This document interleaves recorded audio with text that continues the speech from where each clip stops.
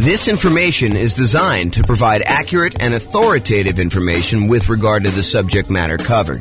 It is offered with the understanding that the presenters are not engaged in rendering legal, accounting, or other professional services. If legal advice or other expert advice is required, the services of a competent professional should be sought. Welcome to the Santa Barbara Real Estate Investing and Real Estate Financial Planning Podcast. Learn all about investing in real estate in Santa Barbara, California, the combination of real estate financial planning and modeling with numbers specific to Santa Barbara, plus syndicated, more generalized recordings of live and pre-recorded real estate investing classes, not all of them specific to Santa Barbara. Be sure to stay tuned after the podcast for a message from our sponsors. Hi, this is James Orr. The following is a recording of a class I recorded way back in June of 2021.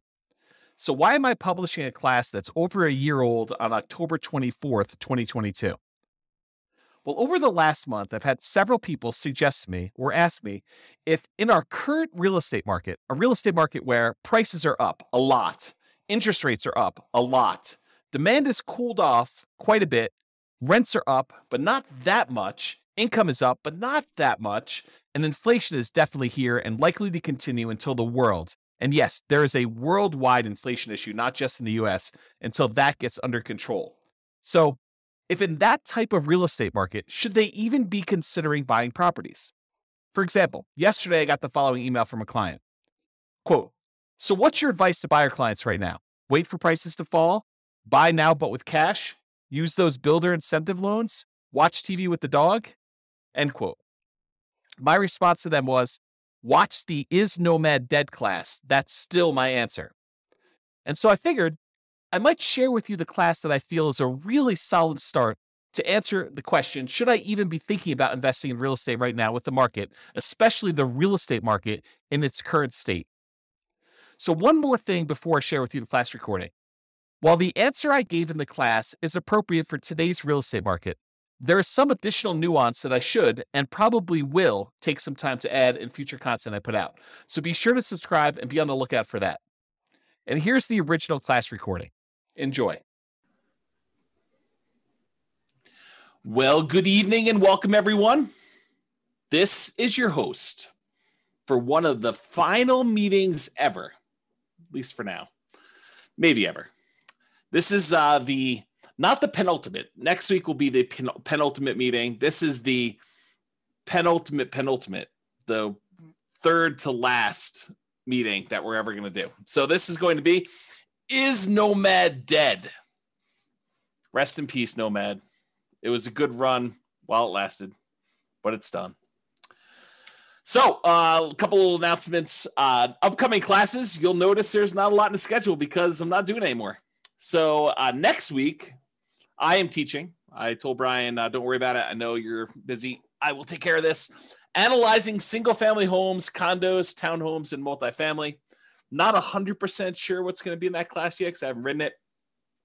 However, I think it's going to be comparing, analyzing deals, what you put in different fields if you're analyzing single-family home, condo, townhome, multifamily. I don't know. Maybe it'll be like a presentation with a bunch of like tables for, if it's a single family home, we usually use this range, and here's why. If it's a condo, we usually use this. If it's a duplex, we usually use this. If it's 3 or 4 units, we usually use this. Or if it's a big apartment building, we usually use this for the spreadsheet. It might be something like that, or I don't know. Maybe that's where it'll end up. We'll have to see. That's next week, June 16th. Wow, it's really coming up quick.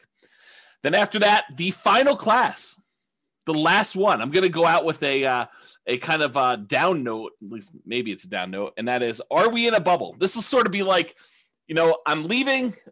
It's over. Hope you guys do well. This is my last prediction. Are we in a bubble? James says this. We'll see. To be determined. Will the real estate market crash? That's the name of the class. We'll see how it goes. That's going to be June 23rd. And you will notice James and Tammy's sabbatical celebration, possible retirement. That has been canceled. Not the sabbatical is being canceled. The class has been canceled. Sabbatical is on. It is totally on. This is sort of like, I don't know. I didn't quite experience this, but this is what I imagine. Senior year, you've already been accepted to college. All your grades are posted. Last week of school. Are you really going to class? Probably not. That's kind of my guess as to what's going on, but I don't know. To be determined. So yeah, school is out for summer. It's exactly right, Austin. But it's even more so. It's not just school is out for summer. It's like school is out. What's the lyric? School is out forever.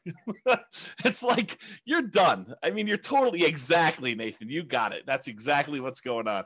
So it's sort of like that, right? Like, do I really need to do like a celebration class? I mean, come on. The celebration is the sabbatical. So there you go. Quit saying forever. I really don't know if it is forever. I honestly don't know. It's not like I'm trying to be vague and kind of like do a little sleight of hand or anything like that. We are definitely taking off 3 months. I think there's a really, really good chance that turns into some variation of 6 months.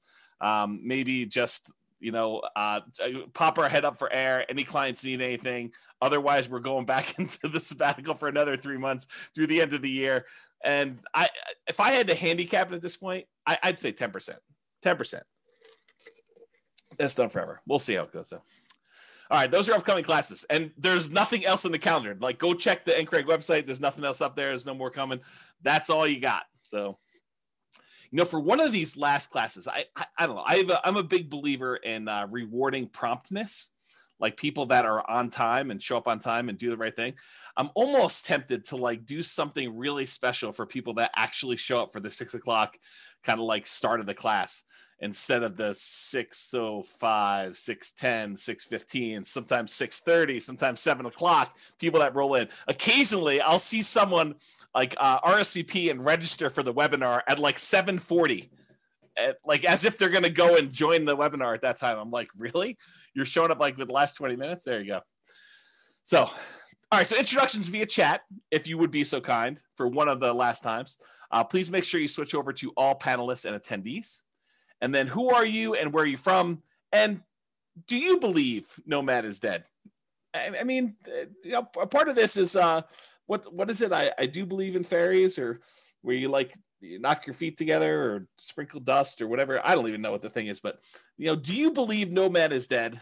And if you want to throw in why or why not, please do. Go ahead. There you go. Figure that out.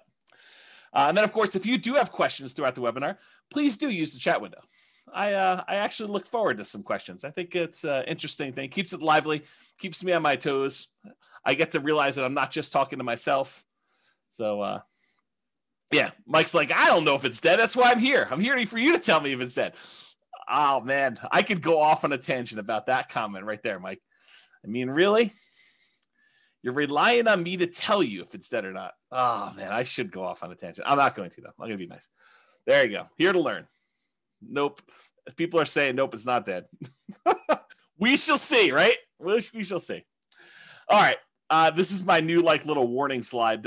I like this. There was an attorney that did some continuing education. Tammy sent this over to me and a friend of mine, and I kind of liked it so much I kind of commandeered it. I borrowed it, so it's largely his. So why you should not consider anything I say as advice or even reliable information or education. Oh man, wait to the end to tell you this. Hey, I'm probably not your realtor. For some of you online, I am your realtor, but I'm probably not your realtor for most of you guys. I'm not your attorney.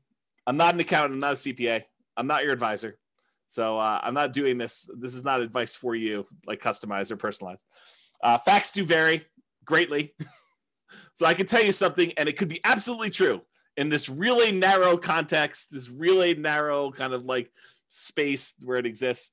But it could vary a lot depending on who it is and what's going on there. Chances are I don't know what I'm talking about. So there you go. How's that for a disclaimer? Chances are good. I just don't have a freaking clue. I have no idea what I'm talking about. I don't always get good sleep, and I may be fuzzy brained. So there you go. And allergies have kicked in. I don't know if it's allergies have kicked in for you guys, but man, like maybe yesterday or today, it's just rough. Like the allergy is like definitely headachy, fuzzy headed, or maybe it's something else. I don't know. I have to see about that. I'm easily confused. Maybe you are too. So there you go. That's my new disclaimer. Oh, there you go. Oh boy. Okay. Is Nomad dead?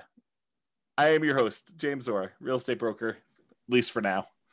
There we go. Well, I guess we had some questions. I assume that there are no crazy questions. People introducing. That's awesome. You like I've talked this, but are you willing to repeat? Do you recommend calling local banks to ask for their mortgage rate offers? Sabrina, we have an entire class, a 2-hour class on interviewing lenders in order to get rates. And I spent 2 hours answering that question in excruciating detail. The short answer is 3. In general, I recommend you get 3 referrals from people you know and call them all on the same day. And there's details about that. It's not as simple as just call them at will, nilly-willy, all over the place. But there's a 2-hour class on that particular topic. I think if anyone remembers what the title is, it's something like interviewing lenders and estimating rates or something like that. It's good. If anyone remembers what it is, you can share it, and Sabrina can do that. All right, so let's get to some background here. What prompted this class? So over the last several years, and this is not like a unique case, although this particular one was a really nice little special situation for us. There is a neighborhood that if somebody told me, hey, listen, I'm a nomad and I want a nomad in Fort Collins or Northern Colorado, and they said to me, is there, where are the deals? And we would refer them to this one particular neighborhood. I mean, there's other options too, but this was like we used to sort of Tammy doesn't use this term, but I sort of considered it our own little personal honeypot. It's like, if somebody wants to kind of buy a house, this is like a really good little deal, a good neighborhood that was good for nomads. We knew the rent ratios, we knew the prices, and the builders were reasonable and prices were good. And I thought the location was good and kind of like how things were there. So I'm gonna share with you some numbers from a particular client, and I sort of rounded and stuff like that. And I happened to talk to this client today, and I told them, you're going to be famous. I'm not going to mention you by name, but it's all about you. And there's other clients that they could literally be thinking this is about them. Had I not told you that I talked to this person today and told them they were going to be famous, because there were more than one client that did this neighborhood and did multiple properties in there. Now, I don't think it's the real estate investor loan comparison deep dive, although that's a good one too. I think the class, I'll have to go look it up. It's something like comparing loan programs or comparing lenders and stuff like that. It was probably 2 years ago. It was before the COVID stuff, because we had it in person. We had it live, and I printed out sheets from a whole bunch of different lenders, and I showed you how to compare lender programs and how to call them all. That it was around there. It's probably like a late in the year. I felt like it was fall or snowing or something like that. Or well, maybe it was spring. I don't know. Maybe I'm misimagining. All these classes merged together. They merged together. All right, so continue on with my kind of like what prompted this class. So this property, it's all the same 4-bedroom model. It's the exact same builder. And in most cases, this client was going under contract months before they actually close. So the pricing sort of is delayed, right? Like you go under contract in October and you don't close until April or May. It's like that long of a building time. So there's a little bit of delay between when they went under contract and when it actually is delivered to them. So here are their numbers and why this class exists, is the Nomad Dead kind of class exists. So in April of 2018, this client purchased a property. It's 4-bedroom property, the same builder, same model, for $354,000 with about $10,000 in options. They did flooring or fencing or something like that. So it was really about $344,000 for the base price of that particular model.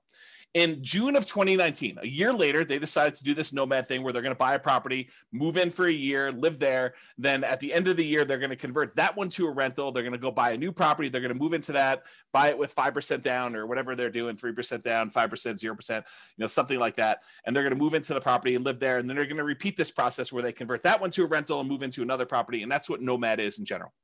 So in June of 2019, the client purchased the exact same model from the exact same builder in the exact same neighborhood for $360,000.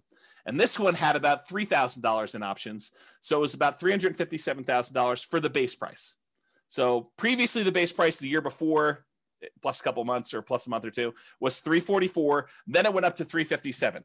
That was about a 3.77% per year increase in home prices. Now, when we do deal analysis and we talk about, modeling stuff and everything else, we typically, historically, have used 3%.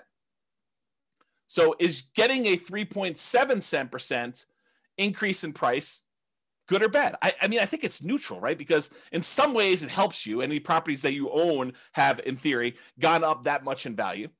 And any properties that you're about to buy are a little bit more expensive. So it hurts you there when you're going to buy properties and do that. So it ended up being 3.77% increase 1 year to the next. Totally within what I would consider a reasonable range of what the property value had gone up from between April of 2018 and June of 2019. And we typically model that 3%.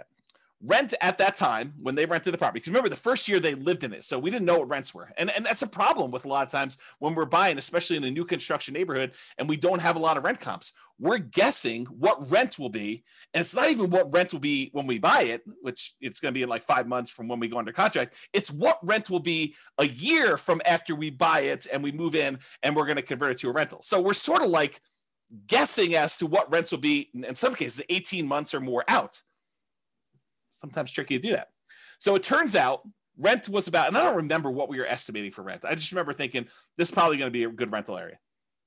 Rent was about $22.50 per month. And I honestly think they probably got top of the market. I think they got really, I don't want to say lucky, but there's a range of rents. Rent's not an exact number. And you could advertise, $2,100, you could advertise $2,300, and you could get, somewhere in that range. Might take you a little longer to get to 23, or you could find that right person who works really close to there, or it's directly between two places where the two spouses work.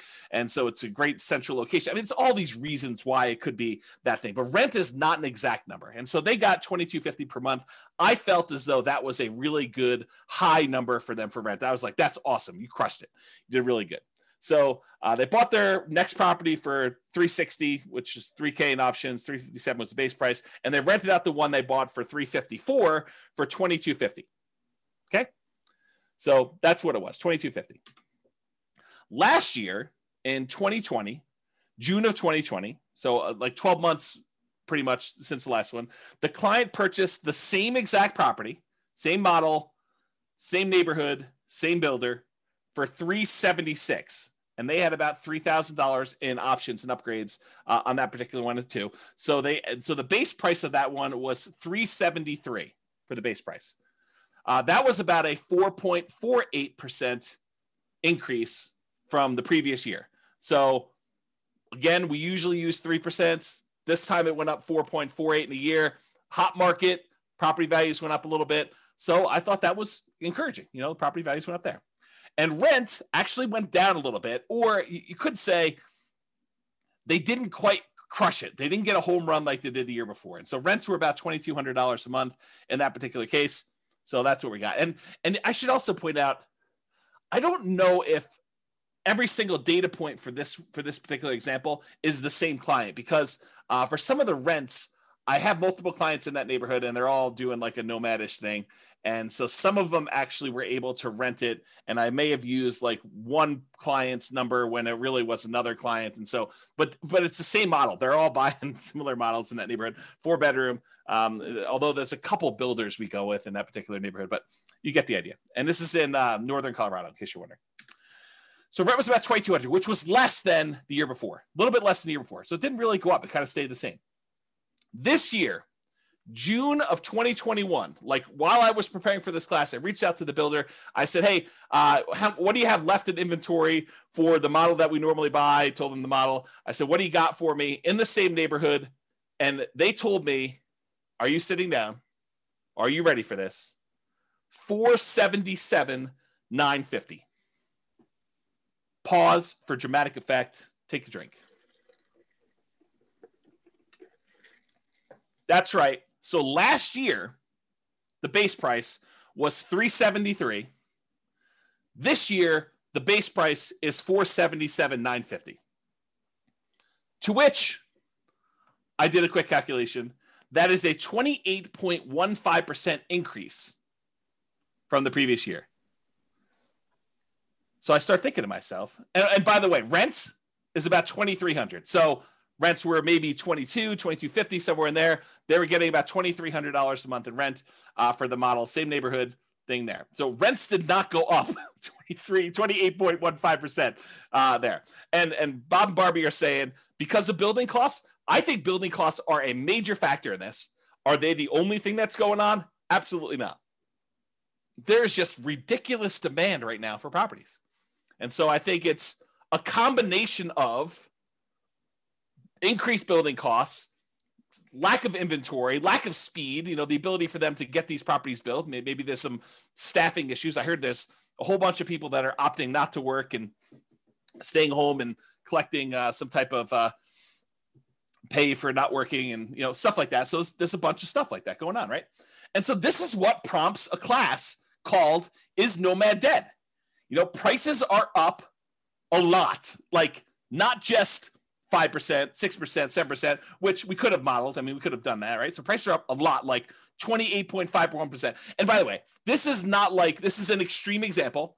It's not like where it is every single place, but I think that we're seeing prices increase quite a bit, maybe not the 28.15% across the board, right? You could go find another neighborhood where you're like, oh, prices are up, but not 28%, right? Like quite a bit, but not that much. So prices are up a lot. Demand is up a lot. This multiple offers on a lot of these properties. There's waiting lists for some builders in order to get into properties now. It's pretty ridiculous right now, which, as an aside, if ever there was a time for someone to take 3 months off, might it be during one of the craziest real estate markets ever, where it's really hard to serve clients because they're having to go out and make 10 offers to get one property accepted, or they have to be on waiting lists even for new construction, or prices have jumped up really fast and rents are sort of lagging behind.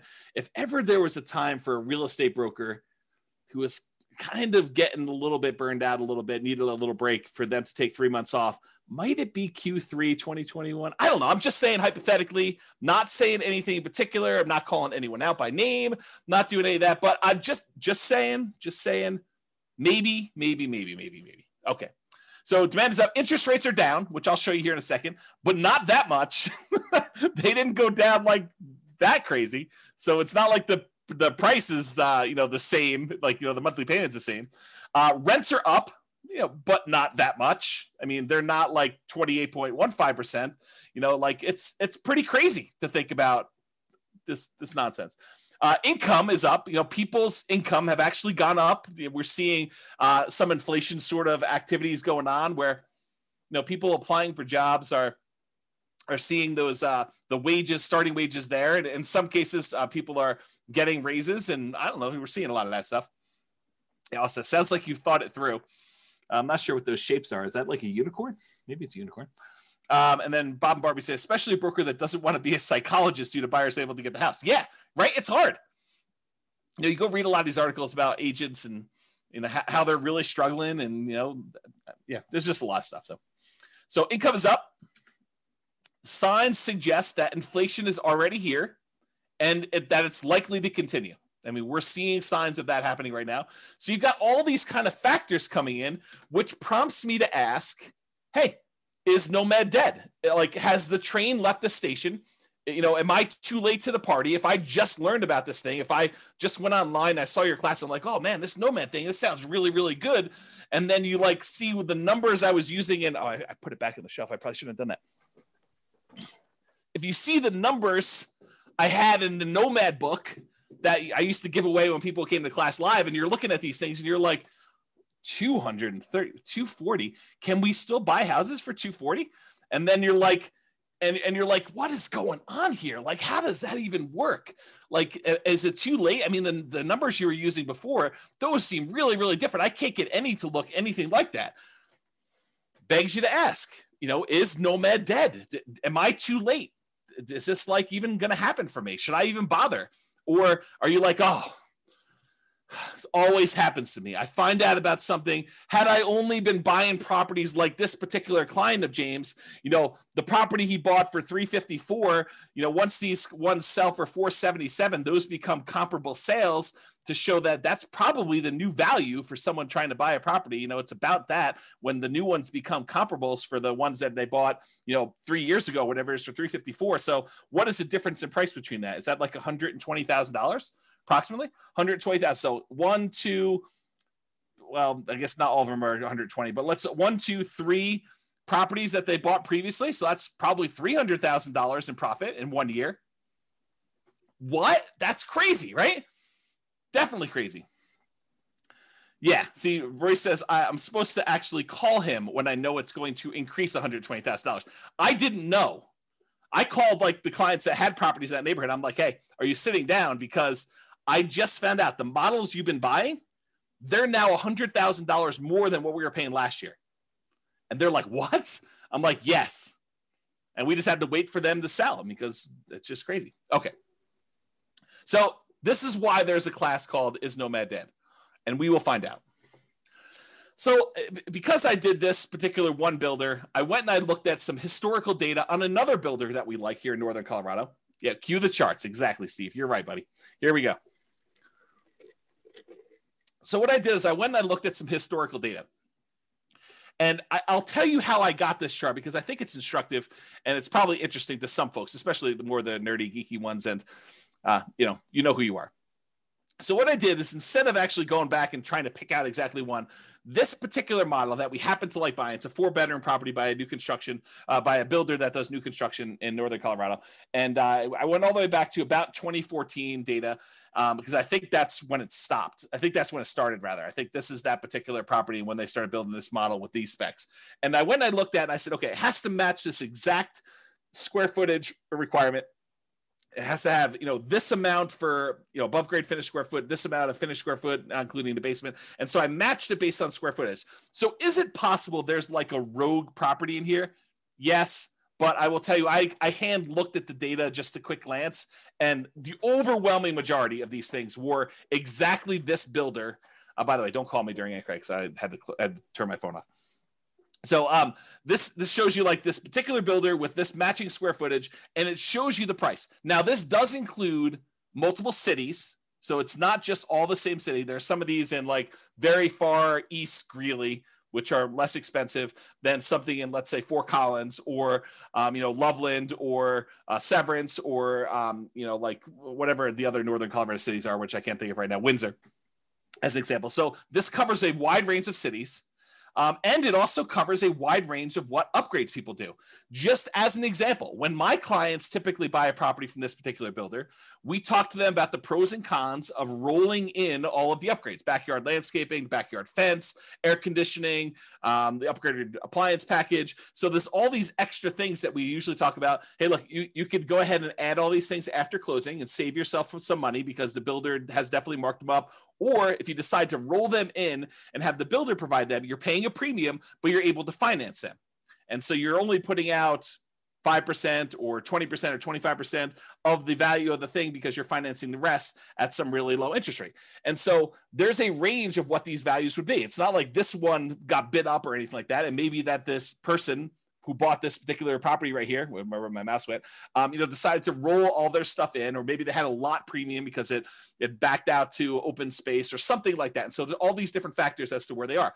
But in general, you can see the trend. The trend is up and to the right. You can see the property price increases. And one of the things I'll point out is you kind of see here where we hit the new year, almost everything is pushing on the high end of that line. It's not like you have stuff that's kind of on the low end of the line, like you see over here. It's like this year, everything is being pushed up on price. So we're definitely above the average line of what we've been seeing in appreciation rate. The red line is the linear growth rate. The black line is the exponential growth rate. So it's a little bit better than linear as far as growth goes. That's how I would interpret that data. I don't know if Andrew is on or something like that, who's a big math guy, but he could correct me if I'm wrong in my analysis of this particular chart.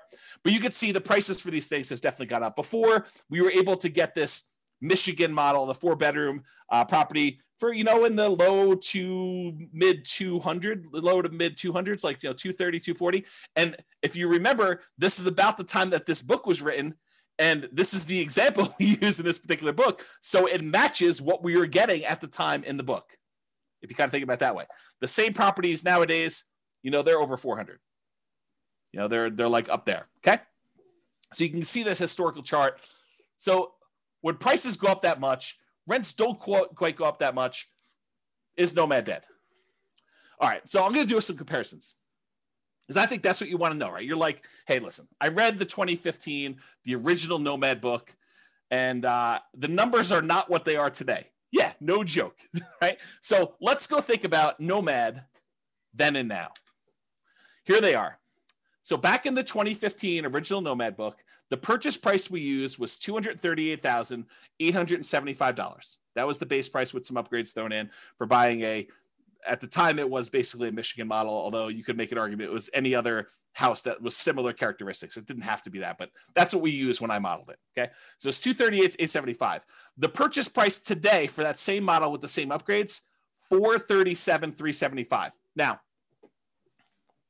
this is not a true compounding annual growth rate comparison, right? Because it's not like we have the same house and the same house sold. It's like you have the same house that may be in a different neighborhood, it may be in a metro district, it may not be in a metro district, it may, on average back to better location or be in a better, a place, a better city, any of these things kind of factor. So it's not truly a compounding annual growth rate, but I did do the math for you that says, hey, look, if they were like 240 or so back then, and now they're 440 or so right now, what is the annual growth rate for that 6-year period between those? Turns out the growth rate for those properties during that time was about 10.61% per year, compounding annual growth rate.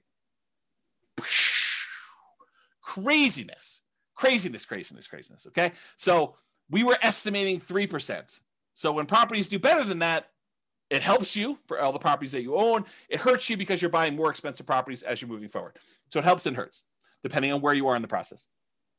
Now, back then, in 2015, the interest rate we used when we did our deal analysis in the book was 4.5%. And we talked about using a lender paid PMI, private mortgage insurance. Go watch the whole 2-hour class on private mortgage insurance. I'm not going to cover it here in detail, but basically the lender increases the rate slightly. And instead of charging you a monthly PMI payment, it's included in the interest rate. Okay. So that was a 4.5% lender paid PMI rate, the overall interest rate with 5% down. Today, maybe not today, but when I did the comparing loans class, I called to the lender. We did a whole spreadsheet on this. The interest rate was 3.625% with lender paid PMI with 5% down. So it was 4.5. Now it's 3.625. So that actually got better. That might help us, right? Steven or Stefan says, where do we watch the older videos? You're in a really weird spot because I'm like shutting everything down for going to thing. Right now, though, you could probably still watch like 100 of them. When by watch, I mean listen on the podcast. But I would go download them tonight. Like while you're here, go download them because I am this close to actually shutting everything down and pulling everything off the podcast too. So go download what you want. You can actually go subscribe to it and then click download on all of them. They'll stay on your phone even if I delete them, is my understanding. And then go listen to the ones you want there. If somebody wants to put the thing on there, I think it's Nomad Real Estate Investing Podcast. But if someone happens to have the link and is willing to be nice to Steve, you can put them on there. Okay, so I'll continue with the class up. So interest rates were worse, 4.5. Now they're better, 3.625. And then the estimated principal, interest, taxes, insurance, that's PITI, plus the HOA, plus the PMI. If you add up all of those things as the monthly cost, before in 2015, when we did the book, it was $13.88 and a penny. I just went back and I recreated the calculations and I figured out what the payment was. $13.88, round up, called $1,400, about $1,400 for the payment then. Today, to buy the same house, $440,000 approximately at the new 3.625% interest rate, the payment is about $2,306. Wow, my phone is blowing up tonight. Not sure. Maybe people think I'm already on sabbatical. I'm not teaching class anymore. So $2,306, 79 is the new payment there. If you kind of do a compounding annual growth rate for that, like if you pretended that, it went from this to that, that's 8.84% compounding annual growth rate per year. So if you think about it, it went up, but not quite as fast as the price did because interest rates came down. So the payment increased, but not as much. It still went crazy. I mean, it's like 8.5%, more than 8.5% per year growth rate on that. Bam, that's like crazy nuts up. And then rents. Rents went from, back when we wrote the book, we were getting $1,545 a month in rent on those things. $1,545, as if you can rent the property for $1,545 now. It's like, I don't know, the market's crazy. So $1,545 a month was back then. Nowadays, that same model is probably in the ballpark, depending on what neighborhood it is and kind of what's going on there, about $2,200 a month. That's a 6.07% fake compounding annual growth rate because it's really not the same thing. And so doing that it's not a good comparison, but it's a comparison because you can see like how fast these things grew compared to each other, right? So the price went up the most, grew the fastest. The actual payment amount grew the second fastest, and rents lagged. Rents did not go up as much as prices went up, nor as quickly as the payment actually went up to do that. Okay, Franklin, thank you for posting those podcast links there. I appreciate that. That's for you, Stephen. And then Steve says rents are lagging. Annual takes time to adjust up. Yeah, it's going to take time to do that. But what's great about these properties is you lock in your financing and the price you paid at like whatever the rates were. And if rates went down, which they did, you could actually go and ratchet your interest rate down and improve the financing on it. If they went up, no big deal. You had a 30-year fixed rate financing on there. It doesn't get worse for you. But if it does get better for you, you can take advantage of that and refinance and do like a rate and term refinance or cash out if you really want to and do that. Okay. So those were the comparisons between then and now. All right. So the question becomes, is Nomad dead? Should you go, if you could have gotten this before and now it's this, should you even bother? And I think the question I would rather pose to you as kind of like an alternative to this is, do you have something better to invest in? What is your alternative? If you're not going to do Nomad, what are you going to do else? And I think that's the way we have to look at it because yes, and I'll show you numbers. I'm going to go into detail. You'll see charts, you'll see numbers, but I'm going to show you the returns are definitely not what they were in 2015. Now, the people that actually followed the plan from 2015, their returns are way better than we estimated in this book, right? Because we were estimating 3% growth rate for purchase price, 3% growth rate for rents, and we assume the interest rate stayed the same. So prices went up faster than that. So any properties they own grew faster than that. The rents grew faster than that. And also the interest rates came down. Is that always going to happen? Is it always going to go in your favor? Absolutely not. Not a chance. Okay. So here's the question though. Is Nomad dead? And I think the better question is, what are you going to do if you're not going to do Nomad? And then let's look at what the return is now for Nomad and see. Okay. So alternatives. You could invest in the stock market. Stock market is doing amazing this year. May do better next year, may do worse. We don't know. I mean, I think it's all speculative, which, I'll get to this later on because I have a whole section on like learned helplessness and kind of like making choices and am I too late to the party and all sort of other stuff, which I'll talk about. I'll hold that for later. So alternative stocks, you can invest in that. Bonds. A lot of people are saying bonds right now are dead. The interest rates you're getting on bonds are so low that some people are really questioning whether or not you should have bonds in your portfolio. You're going to invest in commodities. I'll probably do some more of that. And commodity investing in my sabbatical time, my retirement. 20 or 25% down buying properties. If you're going to go buy those, maybe 15% down if you're willing to pay the PMI and that high rate. Most people would not be willing to do that. Are you going to go do that? Or other real estate? Are you going to go buy creatively? You're going to go try to find motivated sellers in this market? Good luck. I mean, it's possible, but it's going to be really hard in this market to find motivated sellers. Maybe when the market changes. I mean, we'll see. Markets change. They get hot, they get cold, they get hot, they get cold. I mean, it's just cycles. So are you going to do 20 or 25% down? Are you going to do some other type of real estate? Are you going to buy options? Are you going to do turnkey stuff? Are you going to do lease options? What are you going to do? Like, what's the return you're going to get on those? Are you going to go do dog money? Are you going to do, Bitcoin or some other type of cryptocurrency? Like, what are you going to invest in? And what are the characteristics of that? And what are the returns you're going to get? So what's the return with Nomad then in 2015? And then what is the return in Nomad now? And I'm not going to use the like crazy returns we saw. I'm going to use what we estimated the returns were going to be, that 3% slow and steady growth rate. Because if I go back to 2015 and I use some ridiculously high, 10% return year, yeah, it's going to look crazy. It's going to look awesome. I'm not going to do that. I'm going to say, listen, back when we were thinking about this, we were saying, if you can get 3% a year growth rate on average, some years is going to be down, some years is going to be up, but 3% growth rate per year, 3% rent growth rate per year. And you compare that to buying something today and maybe you'll get 3% today. Who knows? With inflation, maybe it's better than that. Maybe we see some, it's kind of like peaked out and we give a little back. So we're going to buy our next one at a slight discount. And I mean, we don't really know. It's not clear. Well, I'll get to some of that later too. So if you compare what you can get now, maybe to what you had before, or what you can get with the other options you're thinking about today, what are the returns you're going to get in stocks or bonds or commodities or whatever else you're going to invest in? What are your choices there? And does it make sense for you to do Nomad? And then you can determine, is Nomad dead or not for you based on your specific situation? Okay. And I'll also point out, remember with Nomad, we are limited in the amount of money that we can put into the deal, right? Because you can only buy one per year with some really rare exceptions. But you can really only buy one Nomad property per year that you can move into, live there for a year, and then convert it to a rental. And most of the time, we're opting to put 5% down and not more, because if we put more, we tend to actually lower the overall return because we're less leveraged. Okay. So we're somewhat restricted. So you're going to put a little bit into this Nomad thing. And then I think if you have extra money, you're either going to build up your reserves and kind of prepare for the next thing, or you're going to invest in something else, stocks, bonds, commodities, CDs, whatever it is that makes sense for you. Okay.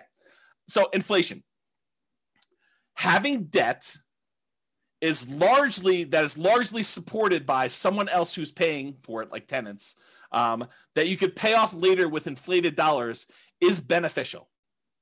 So if we happen to be in a period where we're expecting higher inflation, which it seems like that's what is going on right now, and that seems like what we're likely to see, at least in the near-term future, then having the ability to pay off debt later with inflated dollars is helpful for us, especially if the tenants are sort of covering or more than covering the amount of debt the payments you have on that debt in the meantime.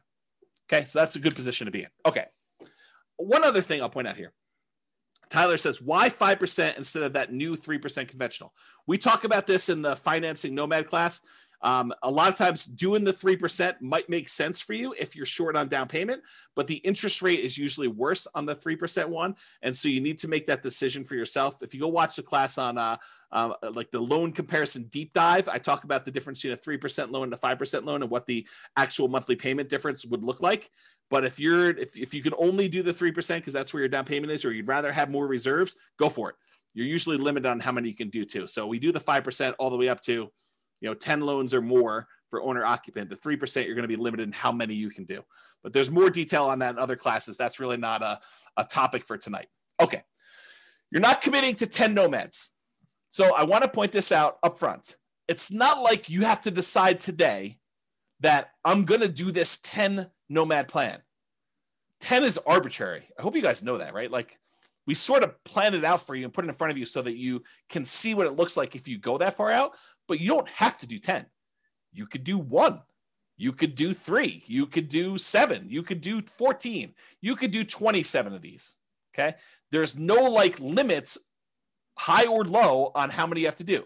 You're choosing to purchase one property. You're making a decision today. Okay. Today, with the knowledge I have, with the information I have right now, with my current financial situation, with my current reserves, with my current amount I've set aside to invest, with my current risk tolerance, with my current family situation, with my current job situation, I am going to either choose to buy one house or I'm going to choose not to buy a house. It's a single decision point. You're not saying, I'm getting married, I'm doing this 10 nomad thing deal. You don't have to decide that. It's one. Then, once you buy the one, you move in there, you're living there, you save your money. You continue to educate yourself over the next year. There's zero pressure to do a second one. If you decide you want to do it, great. If you decide you don't want to do it, great. You don't have to do more. You decide if you want to do one more at that point. It's up to you. Okay. You only repeat this if it still makes sense to you. You reevaluate. Here's my new job situation. Here's my new financial situation. Here's my new reserve situation. Here's my new down payment. Here's what I think the market might or might not do. Although, good luck with that. Here's what I think is going to do there. It's like all this stuff you take into account and you decide, do I want to move forward with another one? Yes or no? If it makes sense, you do another one. Yeah. Roy says, speak for yourself. Those numbers say buy 10, obviously. Right. And I think there's a case to be made that you'll get to the next point and you'll be like, what are my options? What else can I invest in? Oh, this nomad thing is the best returning investment I could possibly make. I'm going to choose to do that. But you need to decide that on your own. There are no promises being made. There's no guarantees in life, period. Okay. So I personally think there is power in making good decisions repeatedly. Think about good habits. I'm a bad example of this, but eating good, healthy food every day, getting good regular exercise, investing in long-term relationships, all those things, the good habits that you put in and make, compounding effects over time, I think you're rewarded for that. but you can get feedback through the Nomad process and other things. But you can get feedback on the Nomad thing, and you can make better distinctions, and you can improve your decision-making over time. So next year, you may say, this 2-bedroom property I bought in, the right over the border in Wyoming wasn't the best investment for me. Maybe I'll do a 3-bedroom or 4-bedroom, or maybe I'll come a little bit south into northern Colorado, or whatever it is. So you go and you kind of like evaluate whatever that is for you, and you make better distinctions and you make better decisions over time. Does that mean that you are automatically going to make better decisions? No, but you'll make different decisions, and you'll say, oh, that was even worse than what I tried before. I should do something different next time, which we'll talk about more when we talk about learned helplessness. Okay, so there you go. So let's take a look at this cash flow power meter, 2015, then and now in 2021. There's a whole class on the cash flow power meter where I explain to you what's going on here, but this shows you a relative measure of how good the cash flow is on a particular property we're considering. And back in 2015, we were right in the middle. This little black line here shows that you were right in the middle, where you would have positive cash flow only if you took into account the cash flow from depreciation, the actual tax benefits of owning that property. Otherwise, it would be slightly negative cash flow. That's what having it in this yellow section means. It means that if you take into account the cash flow from depreciation, the tax benefits of owning the rental property, then this would be slightly positive with cash flow if you take that into account. Otherwise, it's negative. In 2021, even if you take into account the cash flow from depreciation, it's negative with 5% down. That's what this is showing you. It's showing you that it's red, it's negative. You managing it yourself, including the tax benefits, it's negative cash flow right now if you're going to buy properties. So there you go. That's what we're seeing right now. Comparing them to now. Time for a beverage here. All right, here we go. And just to show you a kind of comparison, I showed you the same chart before. This is the 2015, 6 years ago, 5% down Nomad book, right in the middle of this cash flow from depreciation thing. And then I showed you today, 2021, if you put that 5% down, it would be that negative cash flow. If you decided to put 20% down as a non-owner occupant, you did not occupy the property, we're not moving in here with this 20% down, then it would still be slightly negative cash flow. So if you go buy a rental property today in northern Colorado and you bought this particular new construction as a similar example, you'd still have negative cash flow even if you put 20% down. Back in 2015, if you put 20% down, it would be positive cash flow. Barely, but positive, okay? And then if you put 25% down and you bought this as a regular rental, you would have slightly positive cash flow. It's in this light green area if you managed it yourself, because this dark green area is showing you what happens when you have a professional property manager in there. So this is the cutoff line between you managing it yourself and having a professional property manager. So you put 25% down. If you're buying this property, you would have slightly positive cash flow if you managed it yourself, or negative cash flow if you had a professional property manager doing it yourself. Same property, just 3 different financing types that I showed you to compare. That's what these 3 different meters show. Okay. Any questions on this? Is this good for you guys? Are you liking the Is Nomad Dead? Is it interesting? Let me know. That'd be helpful. As I drink my beverage. Okay, it's interesting for at least one person. Thank you, Nick. All right, so apparently there's some other people that find it interesting too. Okay, cool. So this is the return in dollars quadrant that we typically use. So, the return on investment quadrant series. We've got return in dollars, we've got return on investment, we got return on equity. I'm showing you return in dollars, comparing the 2015 book to the 2021 if you bought something today, and how does that work? Nathan and Lindsay haven't had a class that isn't interesting yet. Well, that's a very nice thing to say, although you're lacking some exclamation points, I might say, although that's a smiley face. I appreciate that. Love the neediness of the presentation. I'm not sure what neediness. I don't know if that's good. Neediness. Suck up. Yeah, there you go. Roy said, I think he was talking to Nathan and Lindsay about being a suck up. There you go. Royce, you should switch it all to all panelists and attendees so that you can trash talk directly instead of just trash talking to me. And everyone else can do all panelists and attendees too. That way other people can see their stuff. Okay, here we go. So what this shows you is the amount of dollars that you're getting in return in the first year for buying a property this way, and by the way, I do know that you're technically not renting the property in year one as a nomad, but I'm pretending as if you did. Okay. So I do understand you're not really renting it in year one. This is like as if you could magically rent out a property, get full rent when you're supposed to be owner occupying the property. I do this as like an instruction sort of thing, but it's not practical, right? Because if you're doing nomad, you're putting 5% down, you're not able to rent out the property in the first year and move out and do that. There you go. Brace is now unleashed. So this shows you the amount of return. So for example, and this uses the same like appreciation and rent appreciation numbers as before, but it does use different interest rates. It does use different prices. And the denominator is different because and there's no denominator in this, so it's just return dollars. But we return on investment, the denominator changes because it's 5% of the lower price house or 5% of the higher price house. All right, so in 2015, the appreciation would be $7,166 if we had 3% growth on whatever that was, 240. So it shows you 7,166. On 2021, the dollar amount of your appreciation is much higher. Why? Because you bought a much more expensive house and it still went up 3%. So it went up $13,121. So from a sheer dollars in the bank perspective, it's better to have bought today than it was to buy 5 years ago. Kind of crazy to think about that. Cash flow was slightly ugly before, negative 471. It's really ugly now, negative $4,634 for the year. So that's like negative $400 a month. So beyond the 5% down, you also need to make up that negative cash flow when you go to rent it out. Although it is offset by these tax benefits, because this is your cash flow from depreciation. Basically, it's the gross depreciation amount on just the building, not including the land, multiplied by your effective tax rate, which is just an estimate of your approximate savings you'd get by having this property and getting tax benefit from it. Okay. So in this case, the difference between these two is the actual amount of cash flow you need to come out of pocket at the end of the year when you included your tax benefits and also the cash flow you had to put out there. So 2028 is offset by this. So it's like $250 a month or 200 and something dollars a month is how much negative cash flow you had there.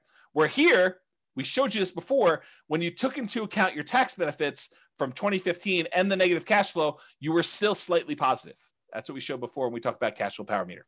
Okay. And then the debt pay down, you paid down $3,661 back in 2015. The amount of principal you paid down on that loan over the course of that first year. Now you're paying down $7,806.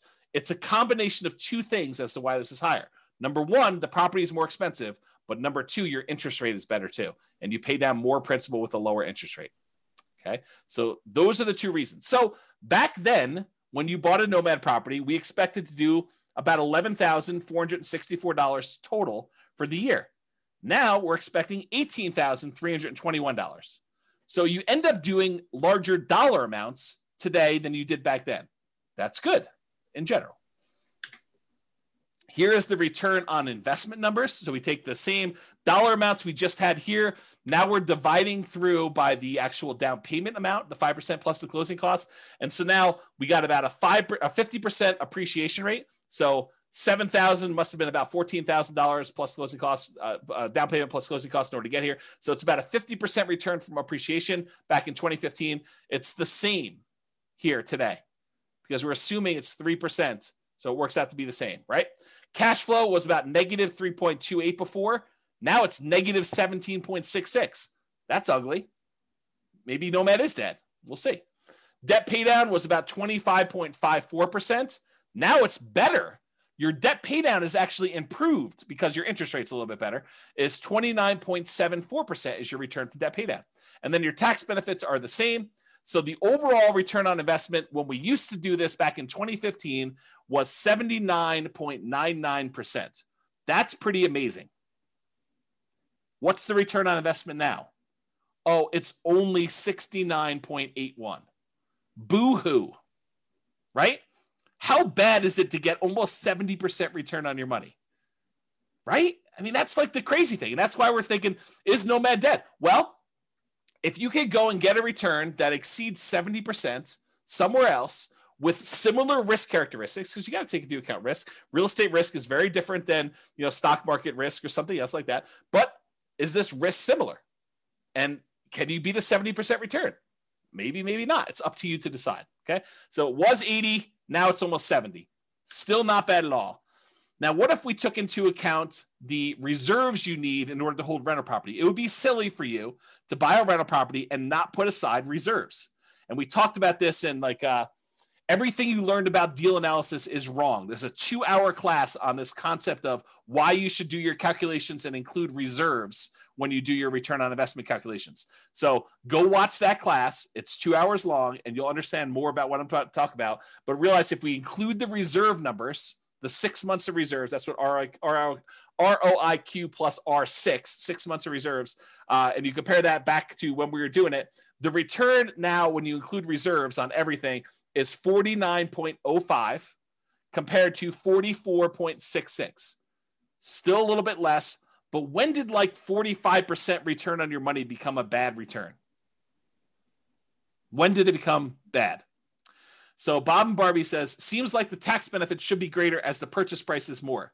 It's the same ratio though, because you put 5% down on both. So when you actually do it that way, they're similar returns because it's a dollar amount based on the price, but it's also the same denominator changing as well based on the price. So it turns out it's the same ratio. Good question though. Steve says something, everything you learned about deal analysis is wrong. Yep, there you go. That's the class on that one. Although it's probably on the podcast. Okay, so that's the R6 number. What about if you do 12 months of reserves, but you decide to keep your reserves, most of them in the stock market or something else with a higher rate of return? Well, the return is 39.47% from 2015 versus 36.72 today.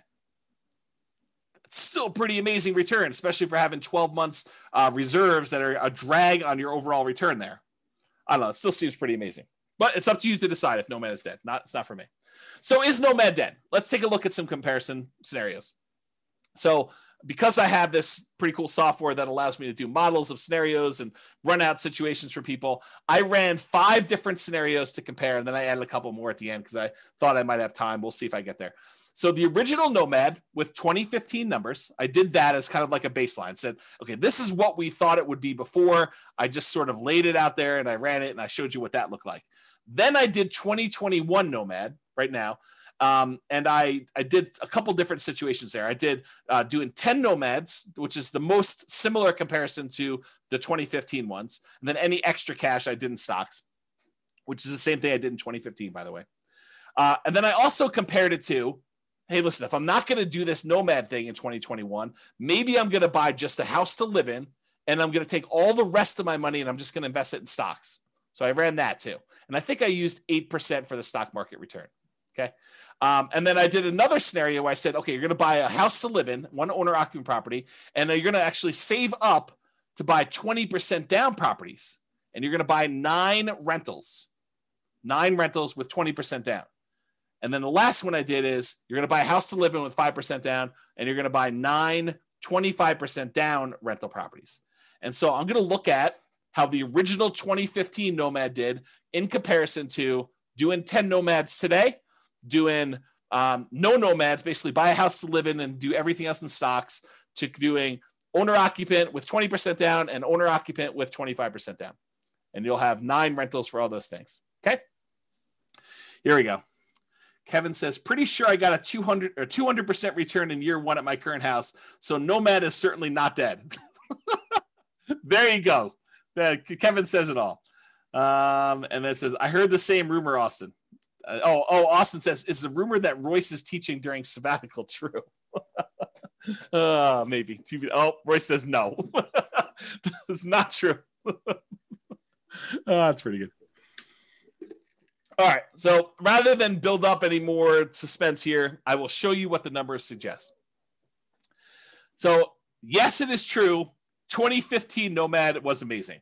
A non-inflation adjusted net worth at the end of 40 years shows that you'd have $20.7 million in both equity and cash in the stock market if you decided to do Nomad in 2015. However, the 2021 Nomad puts you at 19.5 million. So 20.7 million, 19.5. I'm pretty sure that's still pretty freaking good. If you decided you wanted to do one owner occupant property and you bought 9 25% down properties, you'd have 13.4 million.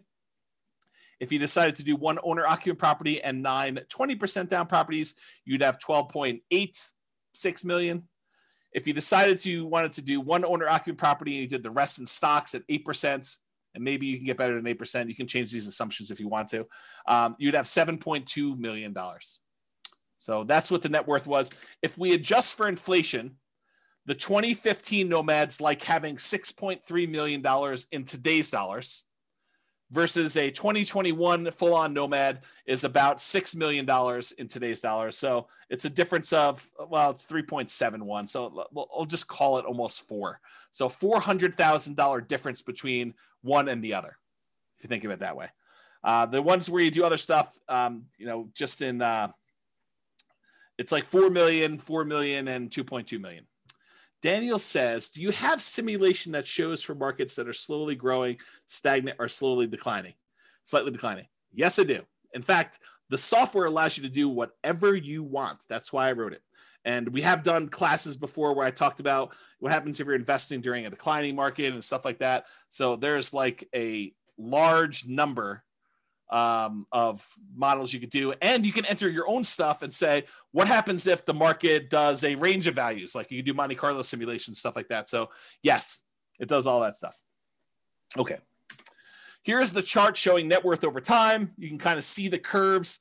These top two, the red one is 2015 Nomad. The orange one is 2021. So they're pretty close together. Then the next two are buying the 20% down or the 25% down rentals. And then the stock market one lags behind here. But, part of this is assumptions, right? If you thought the stock market could get you 15% return, I bet you this chart looks very different. So you got to go play with what you think you can actually do and compare those to see. All right, so this just shows you account balances. Before was net worth, which included equity, and also your account balance, which we're assuming the account balances are invested in stocks. But if we just look at how much is in your account, 2015 Nomad, you had $13 million, non-inflation adjusted. The 2021 Nomad has you at almost $7 million, non-inflation adjusted. And then the other ones had you at, let's say 3, 2.7, and 5.8. The one where you invest in stocks, the overwhelming majority of your money is in cash because you don't really have a lot of equity besides the one house you bought. So that's why your number is so much bigger than the other ones there. Okay. If we adjust for inflation, 2015 Nomads like 4 million, 2021 Nomads like 2.1 million. And that's partially because the account balances on the earlier Nomad is a lot more because, as you're about to see, with the way that I modeled this, I didn't assume your savings was increasing that much more. So it took you longer to buy these more expensive properties. So it's much slower for you to acquire properties, which means that your cash flow lags a lot. When you did Nomad back in 2015, I assumed you could buy them very quickly. So, and I didn't really change the income much between 2015 and 2021. I think I increased it by 3% a year. So that's why you're seeing a difference there. Kind of tricky. So it shows you your account balances over time. These are the ones where you're buying properties later in the game. So you can see they're kind of like little dips whenever you put a big down payment on a property. And so that's why that grows. And you can see these other ones here got the lead.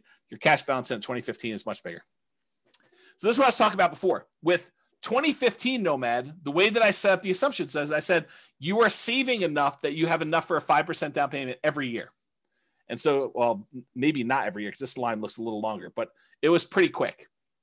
So you're acquiring properties much faster, and then you get to 10 properties very quickly when you're doing 2015 Nomad. Maybe not every 12 months, but pretty close. Pretty close. However, when you did 2021 Nomad, I assume that it took you a lot longer to save up for those 5% downs because I think for a lot of folks, it will take them longer. They're not able to do every 12 months. Now, if you have a great income, you have a great job, or you have money set aside and you have the ability to do this every 12 months on the 12 months, it's going to look a lot better than this. But because of the way I modeled it, it took a lot longer for you to get to the point where you acquire these properties. If you speed this up and it becomes back here, it looks much different. It looks better. Okay. Now, these other ones is buying 20% and 25% down. It takes you a lot longer to save up 20% or 25% with the same income and same savings rate than it did for you to do the Nomad. That's one of the benefits of doing Nomad. is that you can acquire properties earlier because you don't have to save up 20% down plus reserves or 25% down plus reserves. You only have to save up 5% down plus reserves in order to be able to start acquiring your properties. Okay? And then this other one, you basically bought one property and you lived there and you had stocks. So you bought no other properties. That's the one with just stocks. Any questions on this? Am I going too fast? Am I going too slow? Just want to make sure we're covering it, but I don't want to bore you either. Well, let me know. I'll continue on in the meantime. All right, good. All right, so this is that chart that shows you what phase of financial independence. If you guys came to last week's class, I think it was last week's class. Was it last week's class that went over the stages and phases of financial independence, retiring early, and I covered all those? Well, if it wasn't, it was recently. Yeah. So, and so basically it shows you what phase you're in. And with 2015 Nomad, you get to phase 2 pretty quickly, the earliest. Then you actually get to phase 3, and you eventually get to phase 4 in your, before your 40 years is up. With the one where you're doing 2021, since it takes you a lot longer to start acquiring the properties because your savings rate isn't enough to get you to do it really, really quickly, because I handicapped it by showing you a reasonable savings rate, the same savings rate you had before for the 2015 one. Then you barely get into phase 2 where you have enough for lean fire, and you do eventually get into phase 3, but you never make it to phase 4 in that 40-year time period. And with the other ones, you don't even make it into phase 3. You barely make it into phase 2 with these other guys. Okay, and that's the 20% down and the 25% down and the stock one. Okay, you do make it there. And in case it's hard to read when you actually made it, this is the same chart, but it's showing you how many months it took to go into phase 2. So reaching that first goal of getting out of phase 1, working toward your minimum target monthly income till you have enough where you can actually fire. It's lean fire, but it's fire. And so how long does it take you to get there? This is like how long it takes you to get to lean fire. With the 2015 Nomad, it's 242 months. With the 2021 Nomad, it's 357 months. And part of that is because you don't have enough money to acquire these properties every 12 months. It took you a longer time to acquire properties because they're more expensive. It's like a limitation because the properties are more expensive and your savings rate is relatively low. I think I have you saving like $500 a month. So $500 a month is not a lot to be saving to achieve this level of acquisition. Because I think I have you making like $5,000 a month. So it's like 10%. Okay. Okay. And then here we go. 2021 stocks and one owner occupants. That took you 449 months. When you do the 20% down ones, it's 453 months. When you do the 25% down, it's faster. It's 421 months. So it shows you how long it took you to get to lean fire. I guess I didn't show any other charts. So this shows you your total true cash flow for all the different plans. So how much cash flow plus your cash flow from depreciation you have on all the properties. With the 2015 Nomad, you have about $30,000 a month by the time you're done. With the 2021, you have about $27,000 a month when you're done. With the 25% down ones, you're about $22,000 a month. And with the 20% down ones, you're at $18,000. You don't have any cash flow from your rentals when you do only stocks because you only have stocks. You don't have any rentals. Okay. And if you adjust for inflation, the 2015 one is like having $9,000 a month in passive income today. And realize you did this model earning $5,000 a month. So it's more than what your lifestyle was when you were working. You can adjust your own numbers to see what this looks like. And then 2021 numbers, you have about $8,400 a month and change. And this is also continuing to grow because all of your properties are not paid off yet. So realize because you delayed your properties acquiring them, you still have ones that could pay off. So this number will go up for that. And then doing the 25% down ones, it's almost $7,000 a month. With the 20% down ones, it's almost $5,700 a month from there. And this shows you the charts for doing this. These little blips are when you buy a property and you have 1 month where you do not have to pay your mortgage. That first month where you acquire property, there's a delay and you having to pay that mortgage. So you have a little blip, and that's what those little blippy lines are for. You don't have it when you do the owner occupant because you're not a rental when you buy the property. So you don't have the extra income. Okay, so it shows you those. See that over time. It's the same numbers from before. All I did is I showed you it over time. Then this is a deceiving chart. It's deceptive. It's really deceptive. Actually, I almost contemplated not including it, but I wanted to show you because you're looking at this. This shows you the cumulative, the sum of all the negative cash flows you've had on your property. Once you've kind of taken into account the tax benefits, but you'll think to yourself, man, there's not a lot of negative cash flow going on, even in the 2021 ones. But James, you told me there was significant negative cash flow when we did the 2021 properties. Why isn't there, this negative cash flow kind of starting in month 13 once we convert the first one to a property, convert the first property we bought to a rental? And the reason is because it took us a long time to be able to buy the next property, to save up enough money to buy the second property so that we didn't have this negative cash flow for a long time. The longer you wait, the more your rents have increased, the less negative cash flow you have for when you buy that next property. And so it turns out we didn't have a lot of negative cash flow because we delayed buying these properties for a much longer period of time. If we look back at as to how long it took us to acquire them, you can see here, we didn't actually buy the second rental, the second property to move into and convert the first one to a rental till like month 51 or so. And by then it had positive cash flow. And then it took us like another almost 4 years in order to buy the next one and have 3 properties. And then these times got shorter and shorter, such that it wasn't until we got to like right in here or so that we started to have some negative cash flow at all. Right? So that's why this chart is deceptive. Because if you really did have some extra savings or some money sitting aside where you could buy these properties much faster, then you would have this negative cash flow earlier and it would contribute. But even so, even with like the slow kind of working through this thing and taking your time to do this, the negative cash flow for acquiring all 10 properties combined is less than $30,000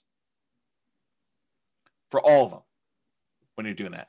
And when you buy the 20% down ones, you still have a little bit of negative cash flow, which we talked about before. So that's this little negative cash flow here. That's less than $1,000. It looks like maybe close to 1,000 over here. But when you do the 5% down ones, and using today's numbers as Nomad Dead 2021, you'd have negative cash flow later on, and if it was earlier, it'd be more. But still, part of your negative cash flow is you're not putting more down. You only put 5% down, so you're really deferred down payment over time. Okay. All right. Total equity shows you this. You have more equity with 2021 because they're more expensive properties. So your equity is 7.7 with 2015 Nomad, 12.5 million with 2021 Nomad, about 10 million and change for both the 25 and 20% down. And then you only have the equity in the owner occupant property when you do stocks. If we adjust, I guess I didn't do inflation adjusted. I did total true net equity if you actually had expenses on your property when you did it. And it shows you what the numbers for true net equity. You can go look at that if you want to, but I'm not going to cover it. Okay. This shows you your total mortgage balances over time. Jason says, James should teach one class a year now. This one. Right? Because it compares like what reality is now to what it was whenever we were thinking about it. All right. This shows you your total mortgage balances. The red line shows you the numbers from 2015. So you were acquiring properties relatively quickly, and you got up to the point where you had your 10 properties. It was under $3 million in total mortgage balances. And then over time, you're paying those off. And so it's just sort of declining, and you're almost completely paid off of all mortgages by the time you get to 40 years because you were pretty much done buying properties at 10 years. It takes 30 years to pay them all off. Okay. With the 2021, though, because you acquired properties more slowly, you ended up having a much higher mortgage balance total, and they're not even close to being paid off by the time you still owe $2 million on this, almost $2 million by the time you get to your 40. And the 20% down, the 25% down is even worse because you can't buy properties as quickly because you got to save up more money. You got to save up 20% or 25% to get to these. And you can see that here. Okay. And then of course, the one where you just bought stocks, you just bought the one property to live in and you paid off your mortgage after 360 months and then you don't have a mortgage at all. That shows you your mortgage balances over time. Okay. All right. I'm sure you're thinking to yourself, all right, that's like the slow way. And it is the slow way. I mean, that's the traditional nomad model. You buy properties, you let the tenants pay them off. You don't pay them off more. You don't pay them off faster. You don't sell off any properties. You don't pay off mortgages if you can fire early or do anything crazy like that. You just slow and steady wins the race, kind of like work it through. This is not intended to be in any way a full class on speeding it up or doing anything like that. I've already taught tons of classes on that. I'm sure I guess I won't teach any more classes, so I shouldn't say that. So maybe I'll teach classes on speeding it up in the future, or maybe I don't know. Who knows what's going on? With that being said, there's other stuff you can go reference for speeding it up. But I did want to show you a couple things. So this is that chart from before where I showed you how long it took you to get to lean fire, essentially, minimum target monthly income in retirement. And this is all the old ones. So 2015, it took you 242 months to get there. In 2021, doing regular Nomad took you 357 months. But I added a couple extra ones.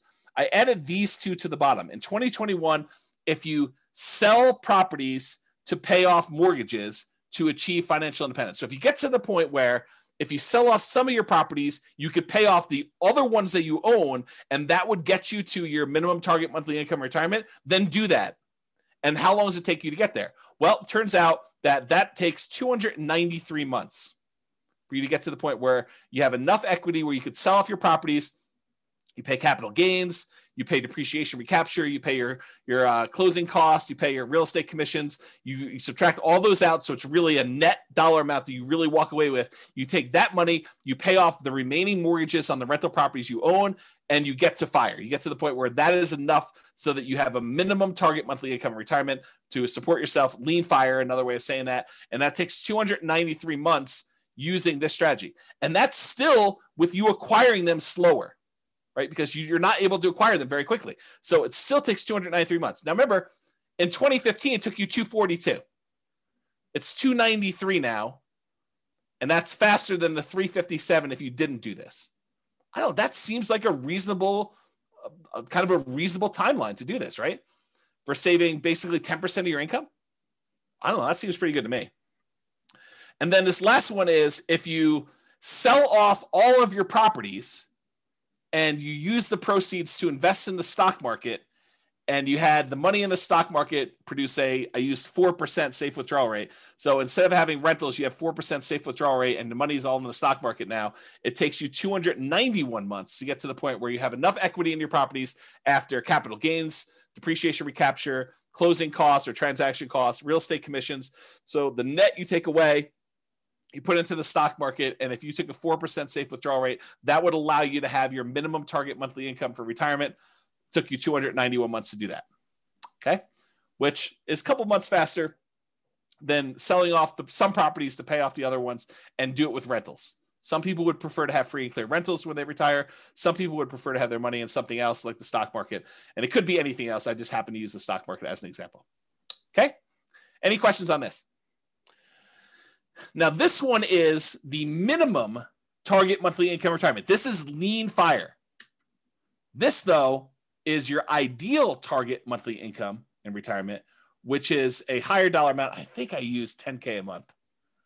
I think I use $10,000. I think this is the point to get to $5,000 a month. I think this is the point to get to $10,000 a month. And you can see that how long it took you in 2015, 353 months in order to get to your 10K a month income, passive income, versus 2021 took you 417 months to get to 10K a month of passive income.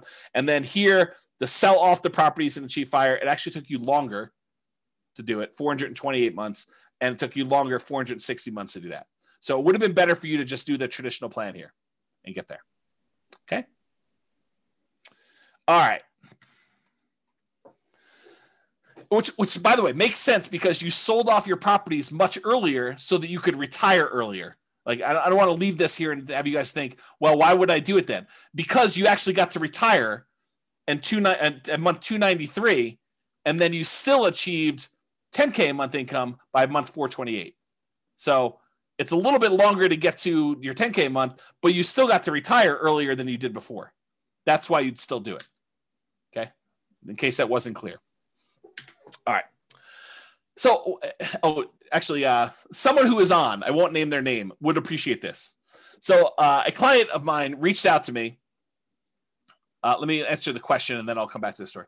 So Cece says, why was it slower for the 10K per month? Because it took you longer. It took you this much time in order to get to the point where you had $10,000 a month coming in. This is the amount of time it took you to get to $5,000 a month coming in. So you got here, and then you still need to go a long ways to get to 5K a month more. And so that's why it took longer to get there. If it's not clear, ask me at the end for questions. We can talk about it some more. All right. So I had a client reach out to me, and they had said, hey, I always was interested in these, condos in Heather Ridge. It's a certain neighborhood in Fort Collins, kind of a lower price condo, a very inexpensive condo in Northern Colorado. And so I thought to myself, why not show what these lower price condos are in Northern Colorado? Because, some people are scared away. They're like, man, I don't know. I can't afford, income wise, a $440,000 property, James. I don't know. Maybe I'm crazy, but I can't do it. No worries. So here's lower price Nomad, right? So there were 9 condos listed or sold in Fort Collins, in Heather Ridge in 2021, in the last 6 months of this year, in what probably is the hottest, craziest market I think I've ever seen. There were 6 properties that were for sale. The 1-bedroom version sold between $163,000 and $180,000. A lot more reasonable, even more reasonable than the 2015 Nomad book. The 2 bedrooms sold between $210,000 and $225,000. Still less expensive than this. And so here are the return on investment quadrants. I think this is the 1-bedroom one. This is the 2-bedroom one. I just did Brian's spreadsheet to kind of show that. And so you can see this is the appreciation. This is the appreciation. This is the cash flow numbers. It's still negative cash flow. This doesn't solve your negative cash flow issue because the rents we're getting on these is commensurate with a 1-bedroom or a 2-bedroom. Okay. So the cash flow is still negative, but it's a lot less for you to get in. It's 5% of these prices instead of 5% of 440 to do it. Okay. So I guess what I'll talk about this is, and the overall return, I'll do that and I'll talk about what I want to talk about. So the overall return was 45.3, still pretty good. And this return was 50.7. Not bad at all. And so what I was going to say is this, right? And this sort of relates to what's coming about the learned helplessness, but I'll say it here, and then maybe I'll give you a break, and I'll come back a little firmer, a little harsher, a little bit more direct later on when I talk about learned helplessness and some of these things. So here's what I'll say: start where you are. If you're in the income or down payment savings or whatever it is, where Heather Ridge is what makes sense for you based on where our market is, then start here. Don't decide not to do anything or get frozen because you can't do these $440,000 new construction properties. Do what you can. Now you may say to me, but James, I don't want a 1-bedroom property. I don't want a 2-bedroom property. I really want a 6-bedroom property with a swimming pool and horses and 3 acres on Mountain Avenue in Fort Collins.